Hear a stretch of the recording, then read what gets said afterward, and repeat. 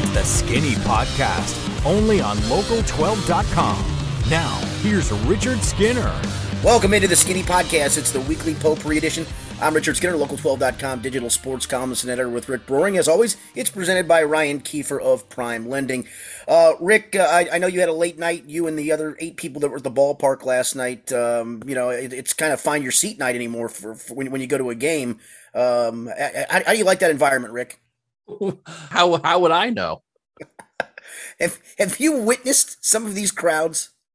Well, I think Mo Egger and Austin Elmore brought 85% of the crowd on Tuesday night. I think they did too out there in the moon deck. I honestly think there was probably more fans at the doubleheaders at Thomas More University Stadium and at Mikan Field for the 9th Region Baseball Tournament last night than there was at Great American Ballpark. I think there's probably a good chance of that. You know, what more compelling reason to go than this great ball club? Very compelling. It truly is. I do have to ask, based on last week's podcast, some people are asking, did you hit a trifecta? Did you bet on the way? I mean, you gave 3 of the top 4 horses in the race on last week's podcast for the Preakness. Did you win any money off that? I did. I had win place money. I had trifecta money. I did not catch the superfecta. I cheaped out. I should have gone with what I was going to go with. My top 2 choices on top of 4 horses, on top of all. Instead, I went on top of 4 horses, on top of 4 horses. I did not put the filly who ran third in that third slot, so I did not win the superfecta. But I want to try.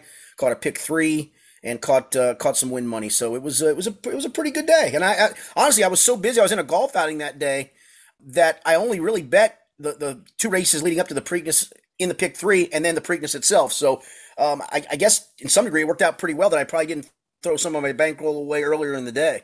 Yeah, probably.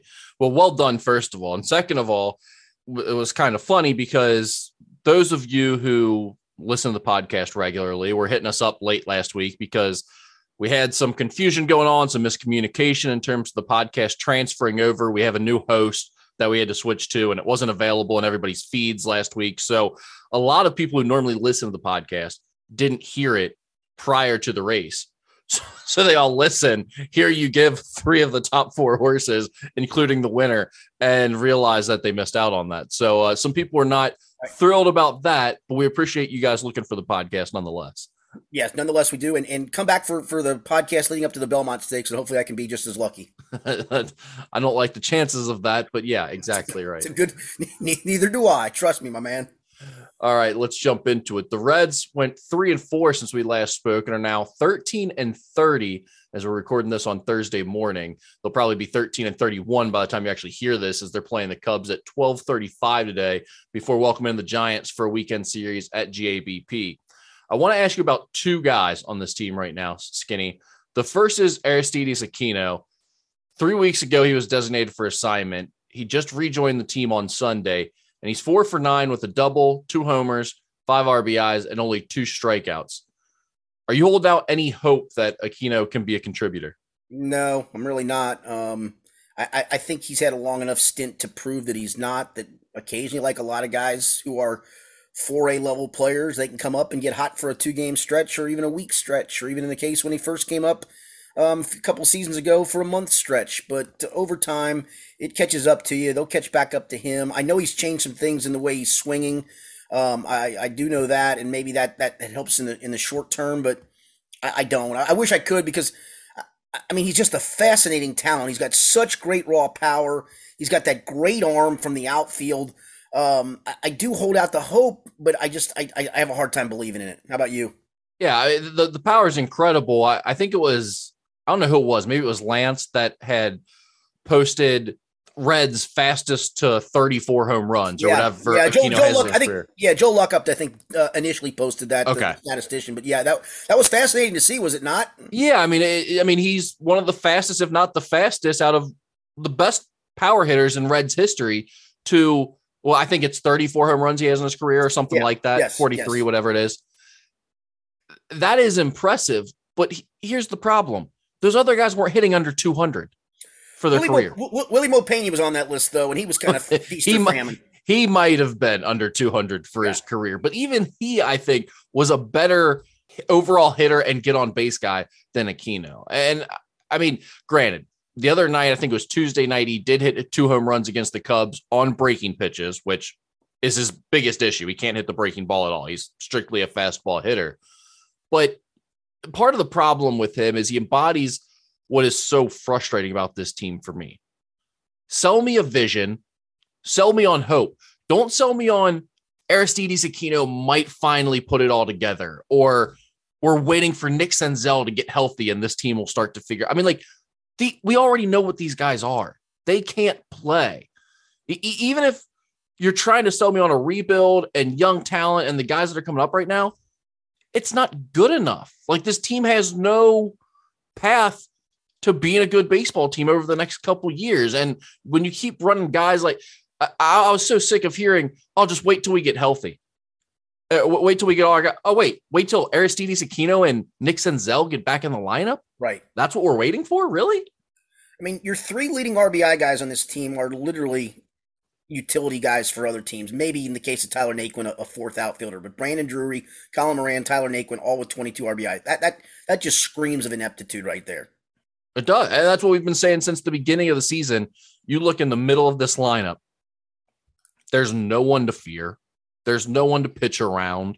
I mean, they pitch the 3 and 4 hitters in this lineup, opposing pitchers do, and they're grooving fastballs up in the zone. It's like, no, there's zero sense of intimidation or fear when facing this Reds lineup right now. Yeah, and not to give this guy credit because I thought he was a clown when he was here, but Jim Bowden writes pieces for The Athletic, and he had kind of a mailbag piece the other day, and a question was asked about the Reds and how can they start to rebuild. And I do agree with him on this. He said, I put everybody on the block other than Tyler Stevenson, Hunter Green, and he had one other. Jonathan India. Yeah, and he didn't put Lodolo on there only because Lodolo was on the IL. I'm sure he would include Lodolo on that list as well. Right. And I'm kind of with him. I think right now that's where we're at. Everybody goes up in June. Everybody's on the block and get whatever you can get for them, best prospect wise, because this is when you get a chance to sell high. Somebody's going to want Luis Castillo. Somebody's going to want Tyler Mahle. There's some sellable pieces, but you better get max value for those guys. Well, and that leads us into the next guy I wanted to talk about, which is Tyler Mahle, because his value is quickly diminishing. He allowed 8 runs in 4 innings while throwing 103 pitches on Tuesday night. He's now 2-5 on the season with a 6.32 ERA through 10 starts. Skinny, where are you at on Tyler Mahle? I mean, he's kind of falling apart here. Yeah, I'm disappointed because I really thought he was on the cusp of becoming a really good pitcher, like a top of the rotation type of guy. You can still see the stuff is there, but I don't know who was doing the analysis the one night. I tried to tune it out because I can't stand John Sadak. I can't listen. I just can't do it. But one of the analyses was along the lines of him trying to be always too perfect with every pitch, and I think there's some truth to that. I think that's why his pitch count gets elevated. I don't think he trusts his stuff the way he should trust his stuff. And I do think he tries to be too perfect. The stuff is still there. I'm going to call it a rut. And maybe I won't after June's over with, but you're right. I mean, the worse he pitches, the less his value is going to be for sure. So now it begs the question of this. If he does turn this around, how much then do you almost have to say, gosh, we do have to unload this guy before it flips back the other way again? 100%. I think if there's any potential to get prospects or talent back for Tyler Mahle, I think you have to do it. The one thing you mentioned, him not trusting his stuff, it does seem like he's had some velocity issues here this year. His fastball is getting crushed.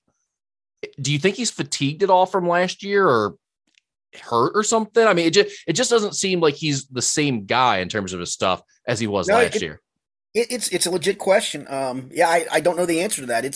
I keep waiting. I heard David Bell in a pregame maybe 2 or 3 starts ago that he sounded really optimistic of Tyler and said, I think we've got some things worked out. I'm looking forward to his start today. It was a Sunday game, Rick. It was like 2 or 3 starts back. Yeah. He got bombed in that start. And I thought, well, I mean, whatever's going on, it ain't working. Yeah. Well, I mean, he did have 2 pretty good back-to-back starts prior to this one on Tuesday night, but in 4 of his 10 starts this year, he hasn't even given the team a chance to win.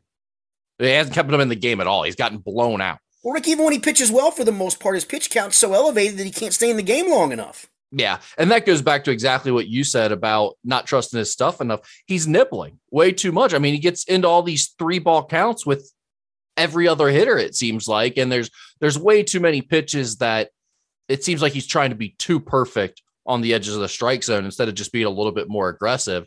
And again, I think that goes back to his fastball is getting hammered a little bit too much, and he just doesn't quite trust it. So, yeah, I don't know if he's struggling a little bit physically, if it's a mental thing that he's dealing with, or if they were just getting by on a little bit of smoke and mirrors the last year or so from him. I don't think they were. I thought he had good stuff. I do. I don't think it was smoke and mirrors. I don't. I mean, I'll go back to some of these guys, Rick, and I got to say it. You know, the whole spider tack spin rate stuff for some of these guys, maybe taking that away has really affected some guys more than others. There's no doubt that it has. And I don't know if he's one of those guys or not, but he definitely seems like something's not the same as it was a year ago. That's for sure. No question. Before we move on, I do have to tell a great story here. So Charlie Goldsmith, who works for the Enquirer, covers the Reds and Bengals. We were at Bengals practice on Tuesday, and somehow I brought up Taylor Motter, and I said, that guy is just a microcosm of the Reds. They bring up that clown. He looks like a clown. He plays like a clown. The fact that he has to be stuck in a Major League Baseball game was a joke. And he said, I got to tell you a quick story about Taylor Motter. He said that he played for a Mexican League team earlier this year, and I said, wait, what? He goes, yeah. He said, so I went up to him and I said, so why did you sign with the Reds? His answer was, well, it beats Mexico. And I said, Charlie, that should be like a chapter of the book of this season. Chapter 8, well, it beats Mexico. I mean, that's the microcosm of this team. Why'd you sign with the Reds? It beats Mexico. Where are y'all going to go? Not Mexico. We can check that one off the list, Mexico. Finally. Exactly. We got one place people would rather not be than GABP, and that's Mexico. That's Mexico, absolutely. All right, Skinny, the Bengals OTAs have continued this week.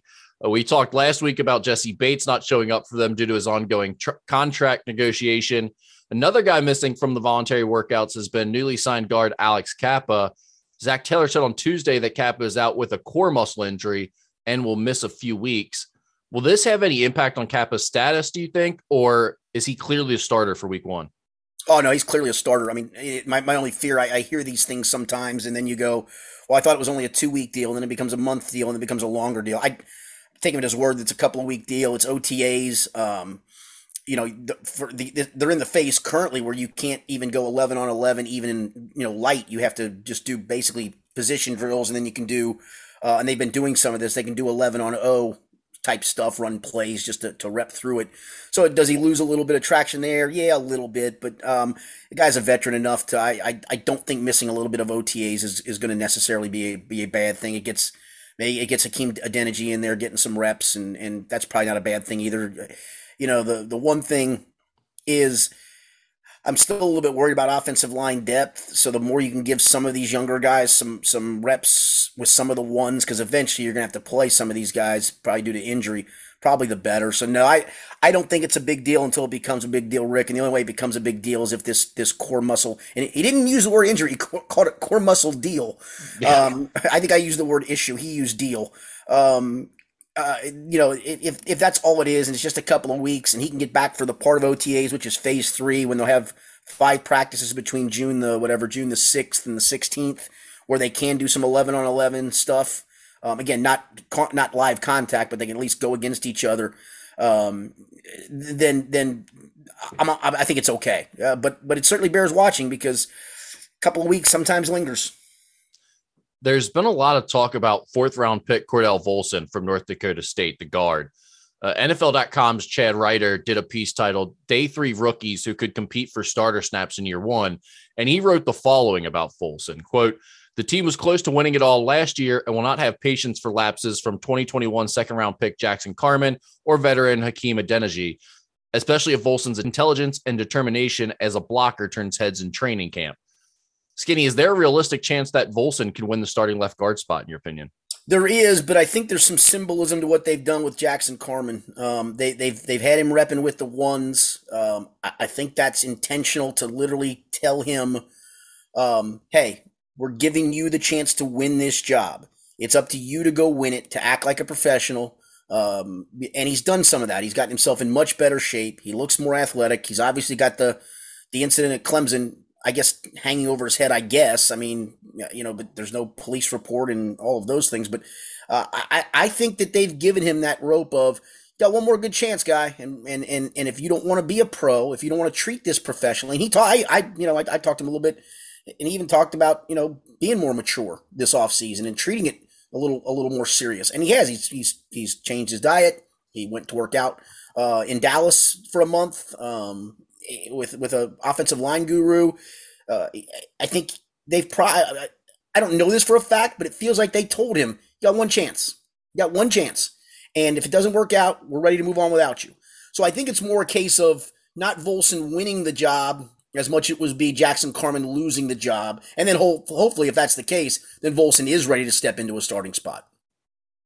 Am I wrong in my assessment that it seems like people are kind of gushing about this Volson kid? They are, because he is a fascinating story, A. B, I think there's a lot of people that have given up on Jackson Carman, and I understand it. I don't think inside the organization they have necessarily, because they stuck their neck out in a big way for him. So you're going to give him every chance you can, but you can't, give ad infinitum chances here. I know for Zach, he was asked the other day about Jackson specifically, and then he mentioned Deontay Smith and Trey Hill, and he said, I want to see the jump that these kids can make in year two, because sometimes that's a big jump. I think that's the belief they think they can get from Carman. For him, part one was get your head in the playbook better. I think he's done that. He's trying to do that. He's certainly reshaped his body. So to me, it's, you're the starter right now. We're plugging you there with the ones. If you lose out on this job, we're quickly ready to move on without you. It just seems like to me, ever since Volson was drafted, maybe once or twice a week, there's something written about him, whether it's a national guy or a local guy, and everyone's just kind of loves telling this guy's story or talking about him or hyping him up as a potential guy to watch in training camp. And I will say, if you're going for a brand in terms of like trying to build what a ideal offensive lineman should look like, I want the guy who was like digging trenches for his dad's construction company as a middle schooler, which is Volson. And lifting up trains and putting them back on the track. Yeah, exactly. I mean, he's got the backstory of the blue collar, tough guy vibe going. So I like all of that. I mean, he has the feel of an offensive lineman, but yeah, I find it funny as a kid from North Dakota State, how everyone just seems to really be gravitating towards him early on.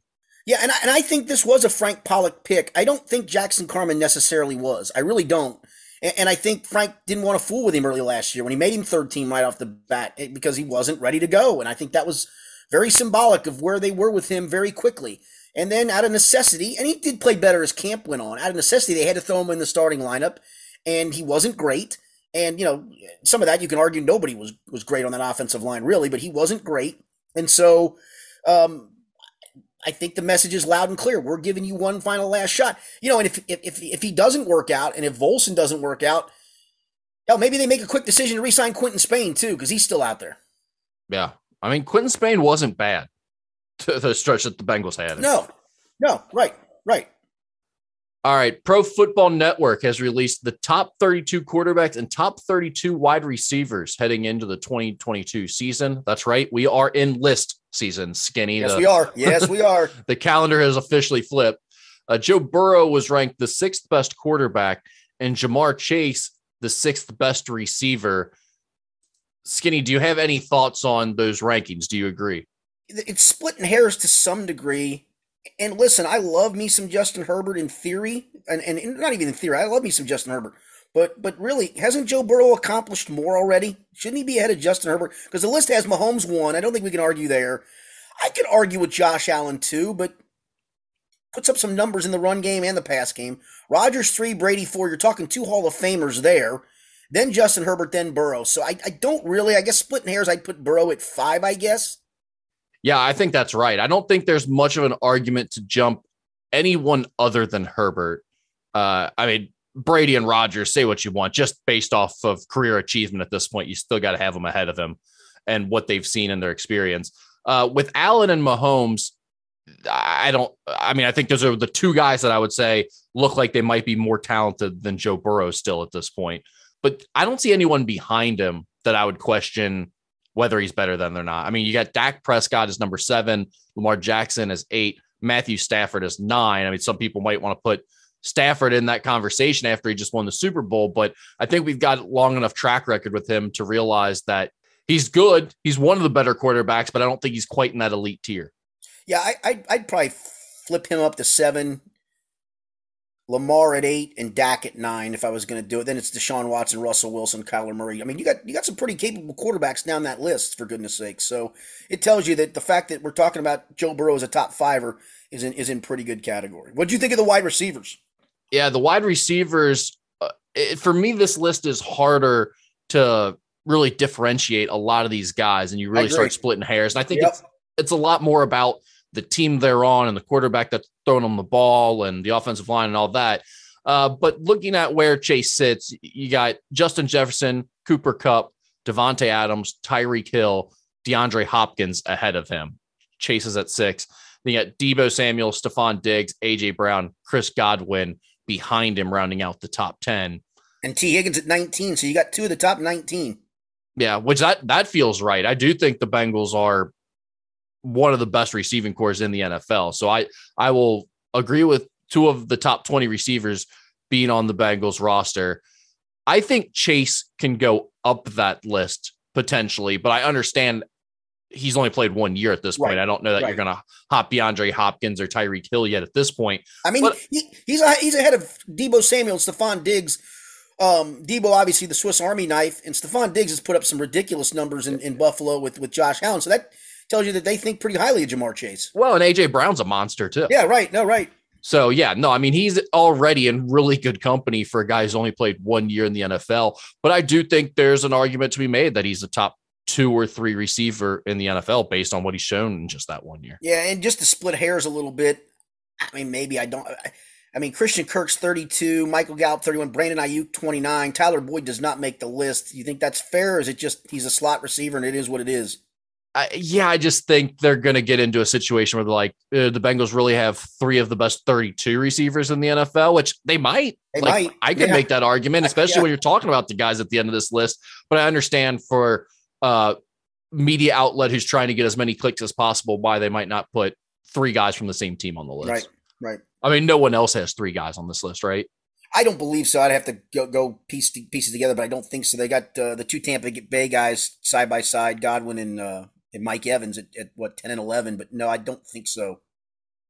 Yeah. So there you go. I just thought I knew you'd seen that. I thought it was kind of interesting just since we're already in that list season where we're going to see a constant barrage of things like this with not a lot going on in the sports world. This one was somewhat interesting to start thinking about, okay, where do these 2 elite young guys slot in the rest of the NFL? Yeah, and you're talking about really a Joe Burrow that you've seen for a year and a half, right? I mean, he's already made that list in a year and a half into the top 5 or 6. Right. And I mean, no one's, like we said, I don't think there's really much of an argument for the guys underneath of him. Maybe you could argue a slot or 2 above him, but I don't think anyone's going to move him down from that 6th spot. No, agreed. All right. Ian Rappaport tweeted that the NFL is discussing the Pro Bowl week and ways to improve it, including possibly eliminating the traditional game and using that Sunday to showcase the players in it. One person to chime in with an idea was Chad Johnson, who wants to have the current Pro Bowlers play against Pro Bowlers of the past in a flag football format. Skinny, do you agree with Chad that would break the viewing ratings for a Pro Bowl easily? And what would your suggestion be to the NFL? Yeah, my main suggestion would be to eliminate it, but I do like Chad's outside the box here. I think I'd watch out of curiosity. I'll tell you, of all the all-star games in sports, that the Pro Bowl is probably the most irrelevant. By far. I think I'd rather see kind of a flag football format with some guys from the past. I don't know if I guess I'd tune in out of curiosity. I don't know how long it would hold my attention span.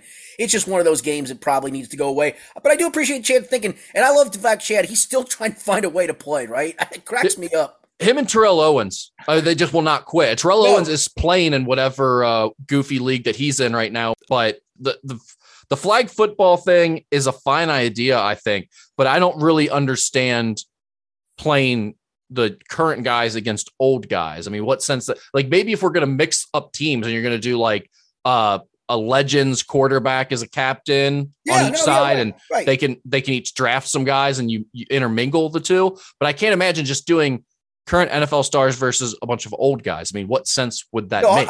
I think that's probably fair, but at least Chad's got you thinking though, right? And to his credit, he's got people talking about this.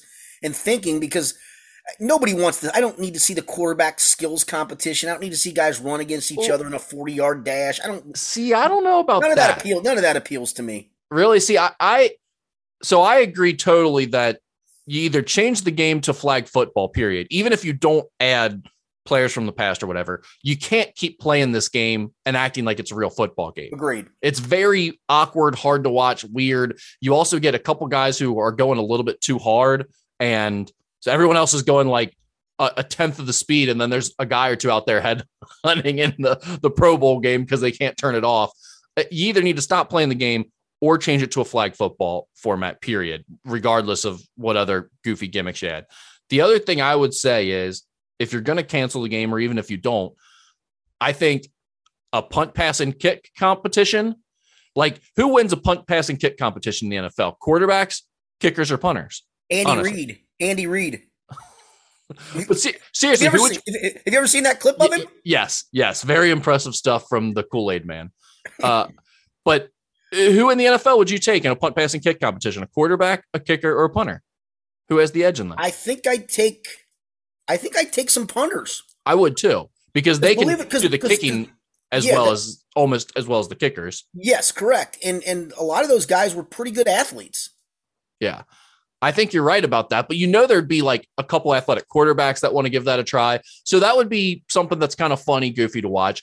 I think another play you can make for some nostalgia purposes, some of your guys that are getting into their 30s and 40s now that grew up with the Madden video game, they always used to have those like Madden mini games before where, you had like a coffin corner kick challenge or different little things like that. Bring back some of the more familiar, popular ones and make a nostalgia play there. Also, you remember the NFL Quarterback Club Challenge back in the day where you see like Warren Moon and Peyton Manning and these guys throwing the ball as far as they can, or going through one of those weird target practices where they have moving targets running across the field. I think bringing something like that would be kind of fun. And then you mentioned it. You said you wouldn't want to watch it. I actually think it'd be very enticing to watch races with like Tyreek Hill and DK Metcalf and whoever.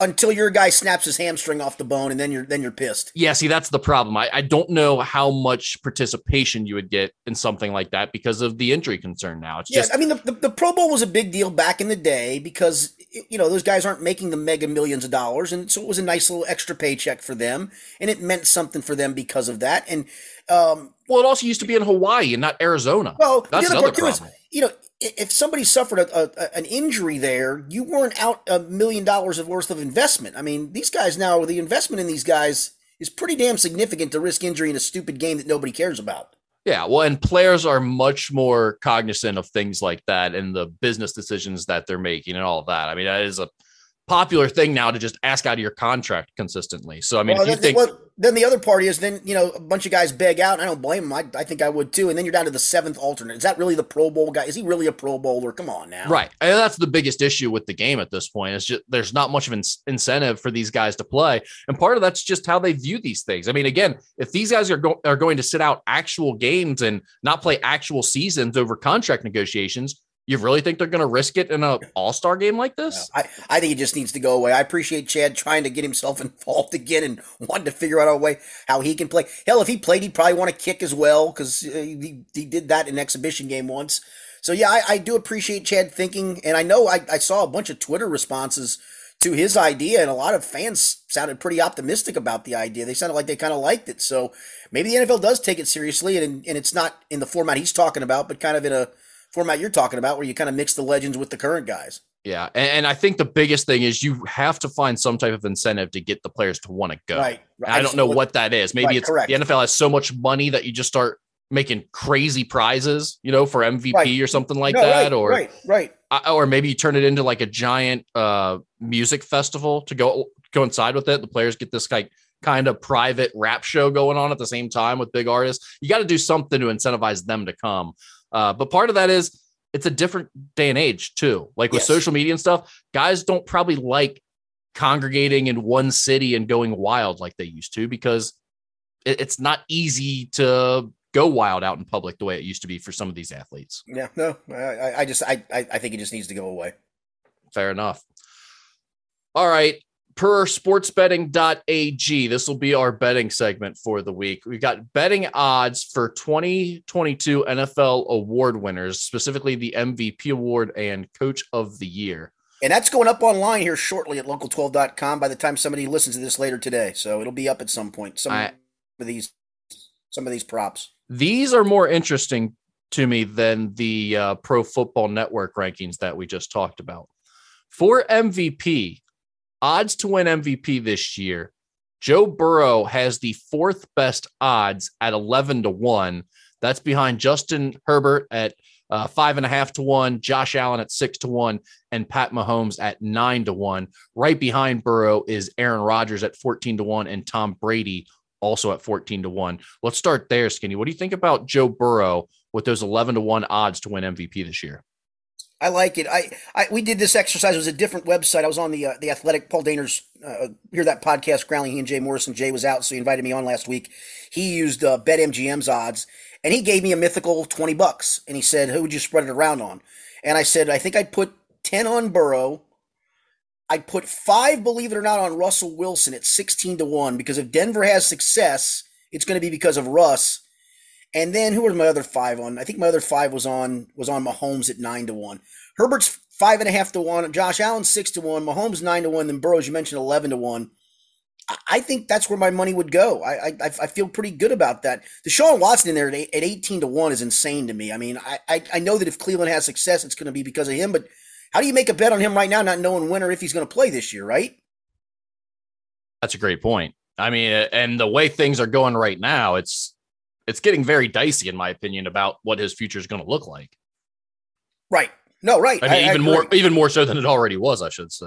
I'll tell you another intriguing one on there, even though he's having a contract squabble, and I don't think I would do it. Like I said, I think I've got my $20 spread out pretty good, and you can take it to whatever denomination you would like.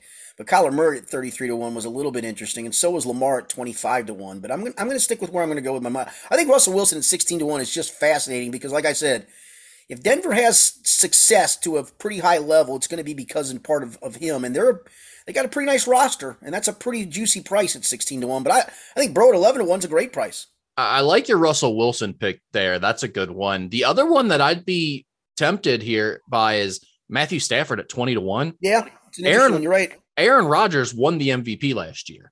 He's 14 to 1. Yeah, and I don't think Aaron Rodgers is going to win it again. But, you know, I think sometimes we remember, okay, who won the Super Bowl or who really stood out in the Super Bowl or things like that. I mean, Matthew Stafford didn't get any awards for what he did last year. You know what I mean? If he has a monster year and they're back in they're back in contention for another Super Bowl, I think he's going to have a chance.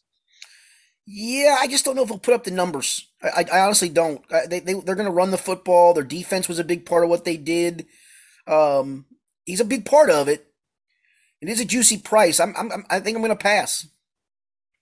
All right, let's go on to Coach of the Year, where Zach Taylor is about 18th best odds here on the board at 22 to 1. That's tied with Todd Bowles.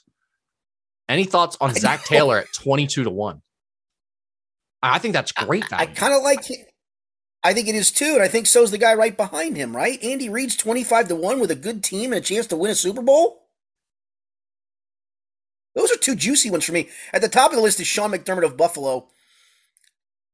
I guess if Buffalo goes to the Super Bowl, he's in the conversation, but he's got, I don't know. That doesn't 10 to 1 to the, no, thank you. I mean, Josh McDaniels at 14 to 1, no, thank you.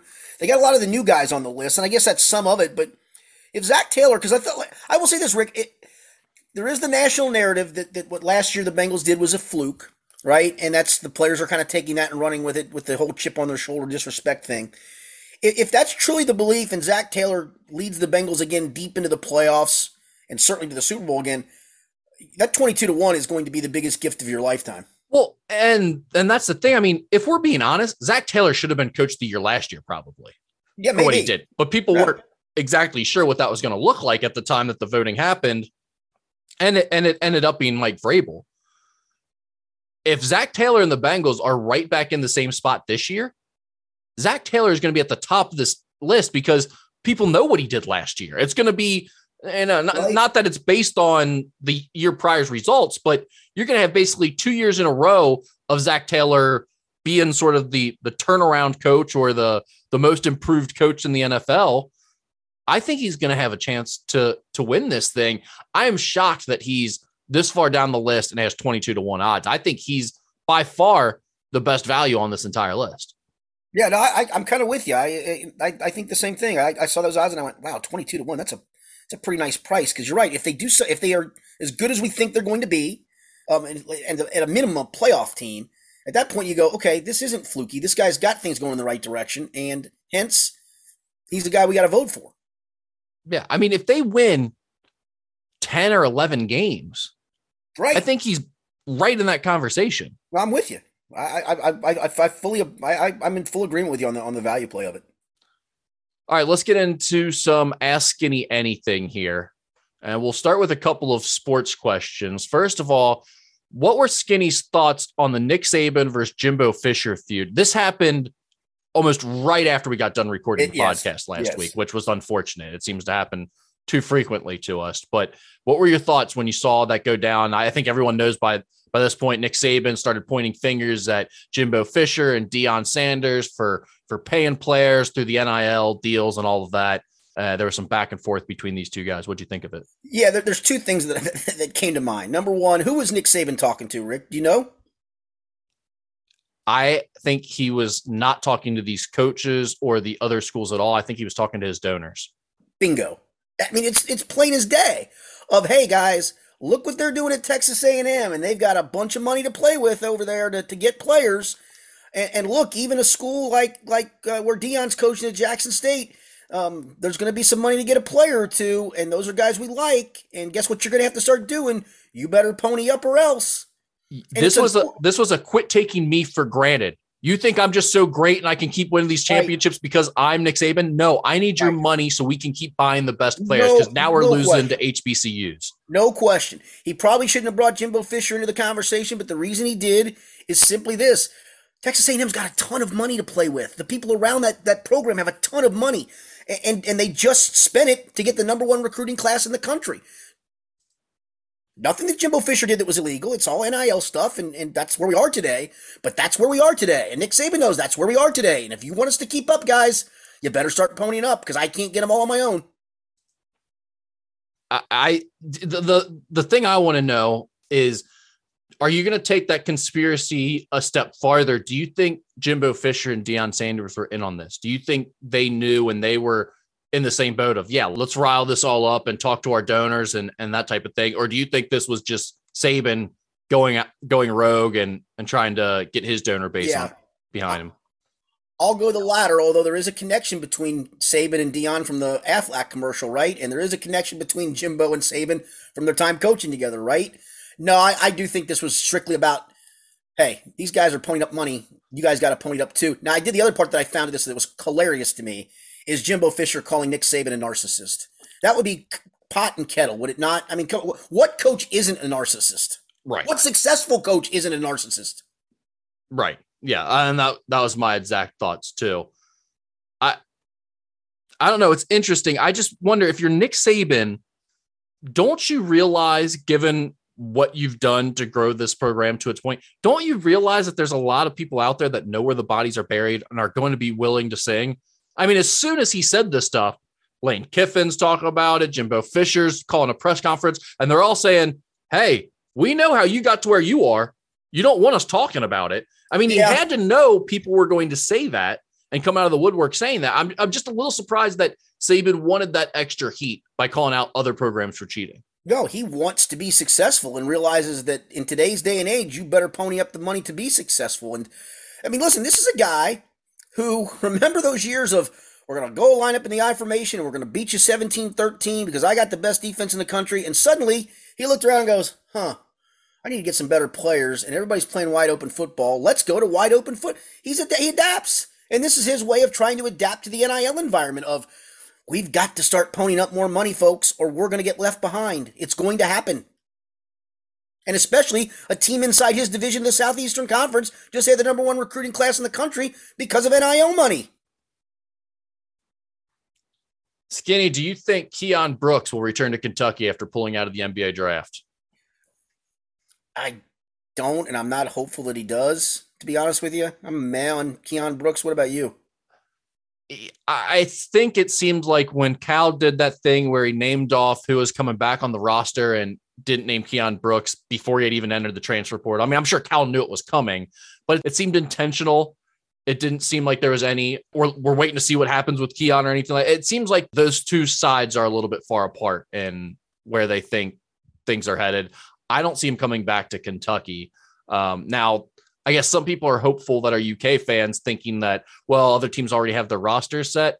To some extent, that's true. But for the most part, if you can add Keon Brooks to your roster, you're going to take that chance and add him if your team's looking for another body in the portal. So, I mean, he's got plenty of value. He'll have plenty of takers. I don't see him coming back to Kentucky. Yeah, no, agreed. I mean, honestly, would Cincinnati take him? Absolutely. Of course. Yeah. You know, Keon was just one of those guys that just always left me wanting more. He never was able to develop his outside shot the way I thought he would. And he never, and I get you're playing alongside Oscar Tshiebwe. It's hard to get many rebounds because he's vulturing all of them, but he just never really became the rebounder that I thought he would either. He just always kind of left me wishing he'd be more productive and more consistent. And not that he's a bad player. I mean, he can still put up 20 something in a game and carry them as he showed in a couple of big games last year, but then he also disappears in big games too. And I don't think it's a killer for Kentucky to lose him. I don't either. Yeah, I don't either. I think it's more of a killer that Milt Wagner got hired by Louisville. Yeah, that's big. Although I'm fully on board of like recruits are important. You got to get them, but I don't know that I need to be hiring everybody's family to win a recruit. I don't know that any one recruit is worth basing my staff off of. No, and honestly, I mean, there is some ties there. He played at Louisville. He and Kenny Payne were teammates, but it's a clear-cut reason he gets signed. He was hired there. Yeah, and I just think that always creates some dicey situations in your locker room and in your coach's offices. So I would stay away from that personally, but hey, I get why Kenny Payne's doing what he does. Skinny, what is your ideal starting five of Cincinnati sports media, and what style offense would you run?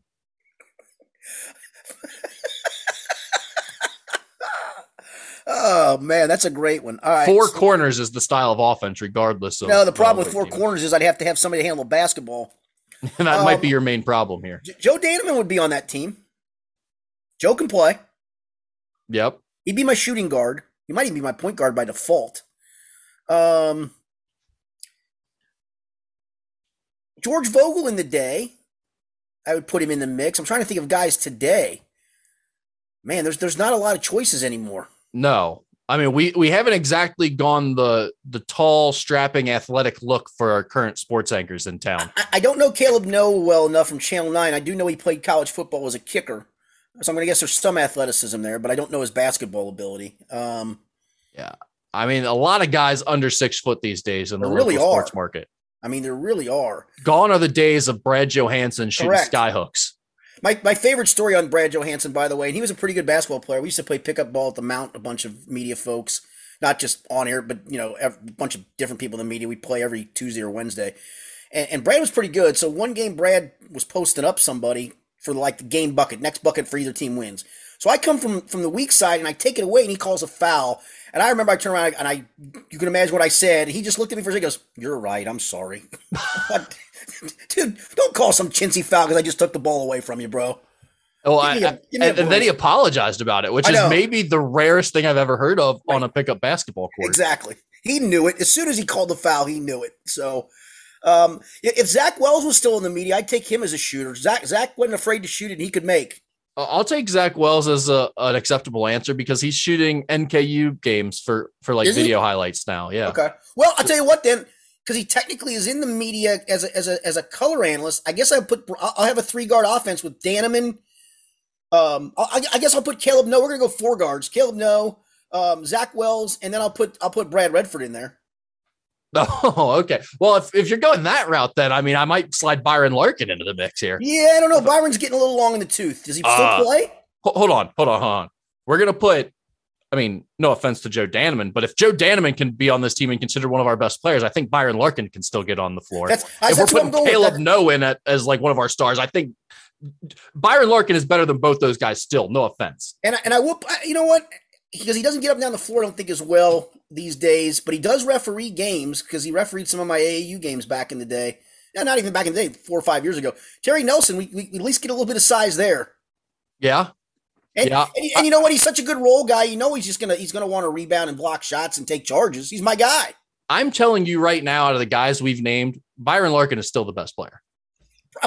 You're probably right. I mean, he still plays very regularly up at Xavier Noonball with like a group of guys. So, and he's one of the better players there. So I'm guessing Redford probably, and I know Redford still teaches shooting, so I'm gonna guess he's still shooting the ball, right? Yeah. Redford would be a problem in a game like this because I mean he's automatic from three. If you give him, it's layups for him still. So yeah, we're gonna play 5 out with an occasional high ball screen from Terry Nelson and just get downhill and kick the pitch to threes. Yeah, I mean the problem about it asking this question is you have to go into some of those like ancillary media guys because if you're just talking about the sports anchors in town, there's only like 5 of them anyway. That's a good point. I mean, there's not that many guys left, so that's a good call too.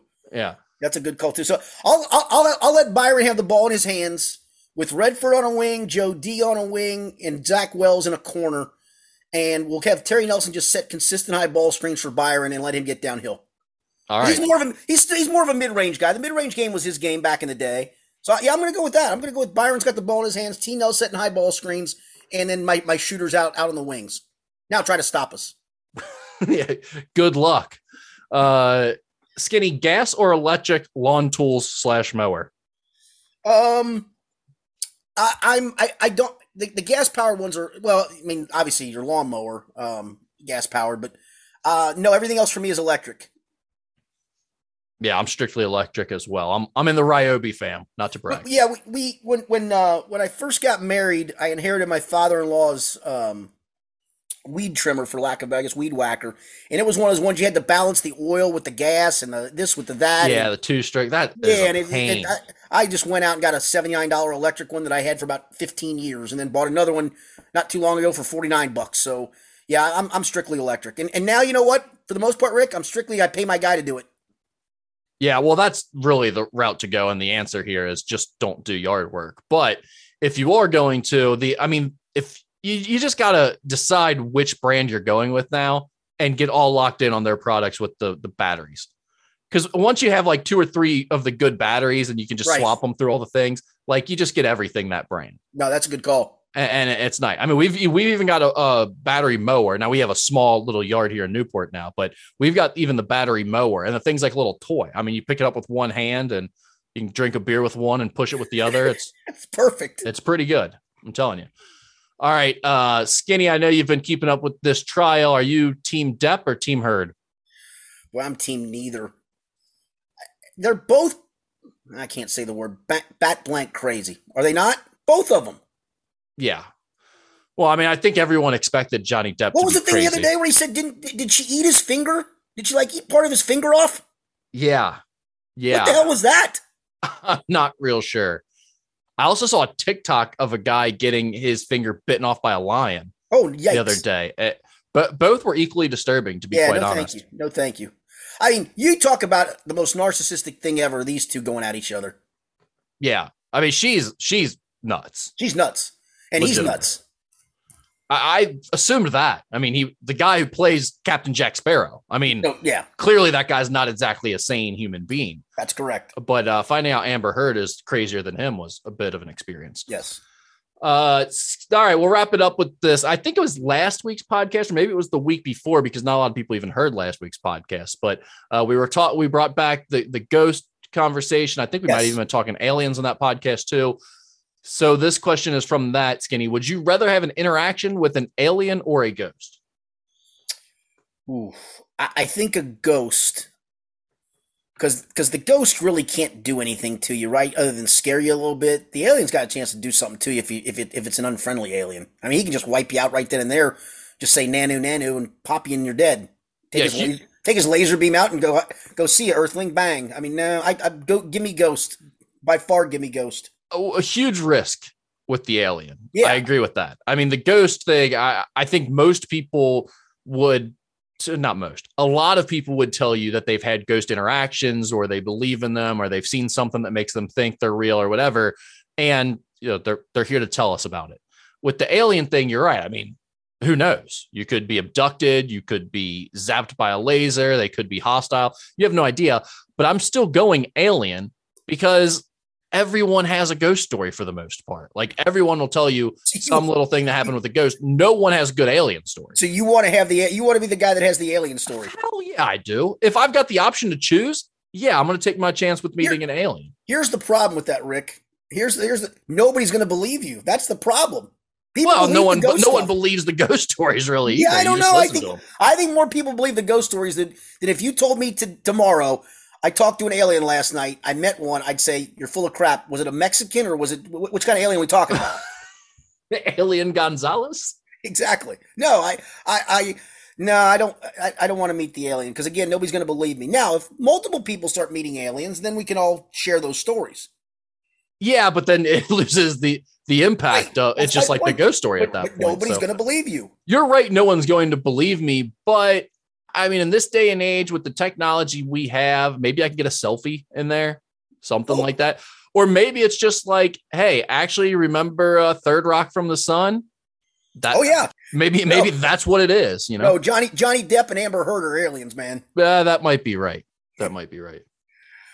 All right, Rick, appreciate it. Thanks for listening. As always, thanks for the questions as always as well. Each week, just head to Twitter and hit hashtag AskSkinnyAnything to send your questions in, sports or otherwise. For Rick Broering, I'm Richard Skinner. It's been the Skinny Podcast, the weekly potpourri edition presented by Ryan Kiefer of Prime Lending.